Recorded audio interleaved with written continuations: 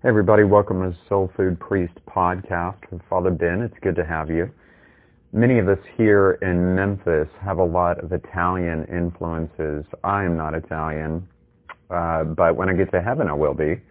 And so we've got a lot of Italians here in Memphis and really all over the United States. And as many of you know, many of them came from Italy and immigrated from the years 1820 to 1920. Had a massive impact on Catholicism, especially in the United States.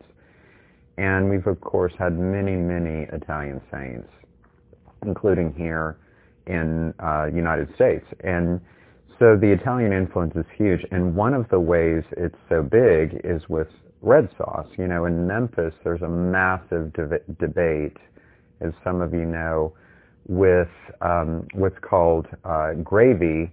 They call it spaghetti gravy, but it's actually spaghetti sauce. And so there's a huge debate. But it does kind of beg the question, what are some of the different types of red sauce, whether it's gravy or sauce or whatever? So some of you may know that, like, for instance, ragu. Ragu usually has meat in it, ground meat, or some type of short ribs that are cooked in it in a red sauce. And the bones are often left in it for flavor, because inside the bones, the marrow has a lot of flavor. Then there's what's called sugo, which is Italian for sauce. And with sugo, it usually has some kind of red wine, and it's cooked. They often will use this, for instance, with pasta arrabbiata and amatriciana.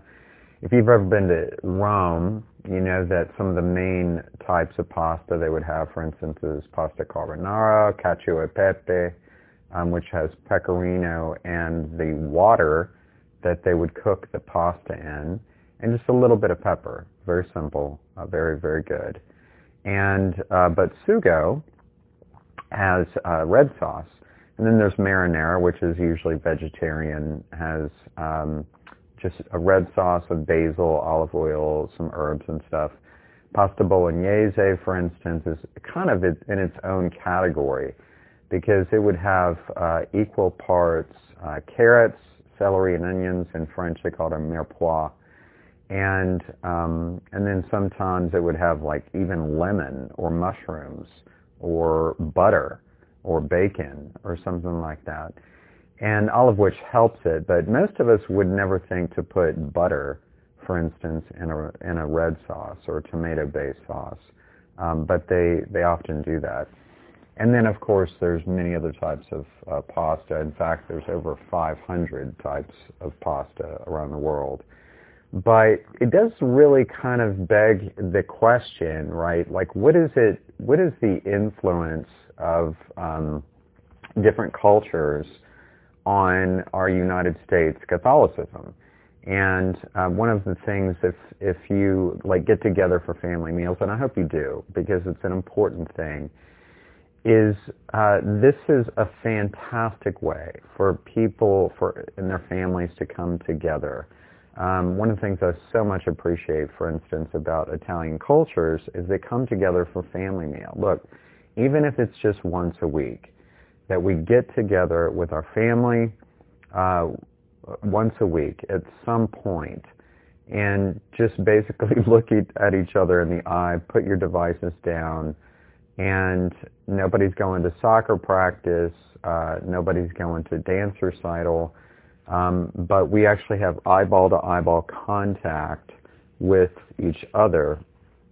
And this is really something I think we can learn from our Italian friends, because they're usually very, very good about that. You're coming together, having time together, FaceTime, and once a week. And people say, well, Father, look, that's easy for you to say, you don't have children. Agreed. That is true. But I can tell you this, I eat at people's homes at least 5 nights a week, sometimes 6, all right? I'm at people's homes or at restaurants most of the week. And one of the things that I see is that they love their families, but they rarely would sit down and actually have a meal together. I cannot emphasize this enough. And of course, for Catholics, we do this every Sunday with the Eucharist. But with pasta, it was really originally meant, along with antipasti, as kind of a family communal event. So look, if you have not taken the time to sit down with your family in a while for a meal, consider doing that. It's a lesson we can learn from our Italian friends. When I get to heaven, I'm going to be Italian.